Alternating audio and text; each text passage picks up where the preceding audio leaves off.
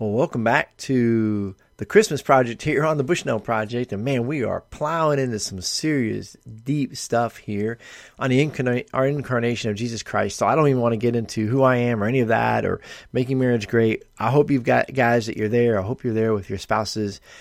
And I hope you're telling your friends about this.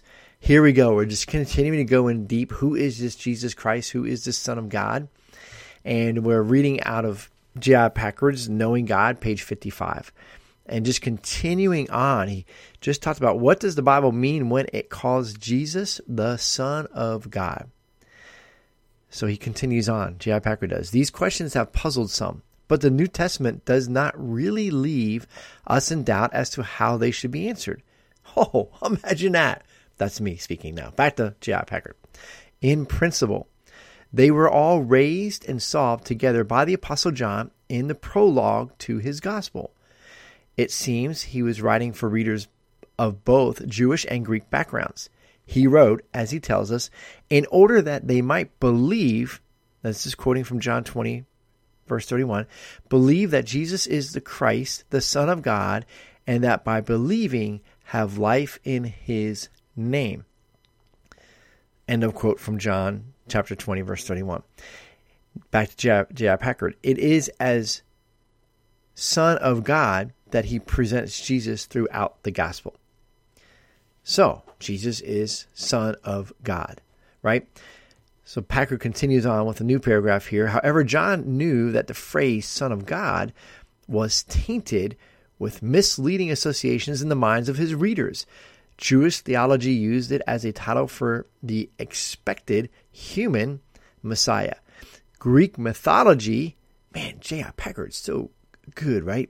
Greek mythology told of many sons of gods, supermen born of a union between a god and a human woman. In neither of these cases did the phrase convey the thought of personal deity. In both, indeed, it excluded it. John wanted to make sure that when he wrote of Jesus as the Son of God, he would not be understood, or that is, misunderstood in such senses as these.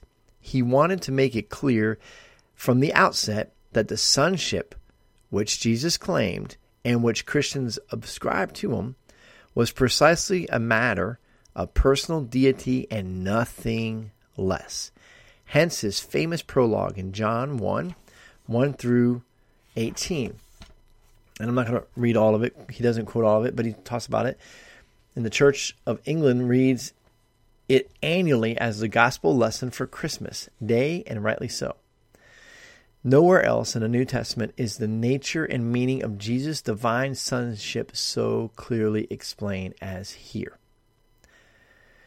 So we'll go over that tomorrow. What I want you guys to do is to go and read in the Gospel of John, the first chapter again, focusing on on verses 1 through 18, and thinking about how clever the Church of England is that on Christmas Day, this is what they read. Where we want to go and read in Luke, right? They're reading who this Jesus is, right? And how awesome that is and how that's missing, how I've missed that, right? So, who is this Jesus born in Bethlehem? Who is this baby born to Mary in the city of David, out in a manger? Not even, if it's God, how come he couldn't orchestrate somebody giving up their room for the Son of God? Wowzers. So to encourage you, get into the Gospel of John, read chapter 1, verses 1 through 18, and start asking yourselves, who do we believe Jesus Christ is? Who do we believe the Son of God is? And pray. So let me just pray for you guys. Pray for just our spirits right now, or that the Holy Spirit would minister to us. So Father, just pray through your ministry of your word, through the power of the Holy Spirit and the power of the gospel, Lord, that you would minister to us. Open up our eyes and our minds and our hearts and our soul to the feast that is before us in the Gospel of John about who Jesus Christ is, who the Son of God is, Lord. Enlighten us, encourage us, strengthen us.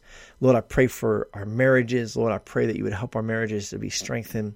Lord, that you would be glorified in our marriage, in our reading of your word, in our pursuing you and pursuing one another. Be glorified, I pray. In Jesus' name, amen.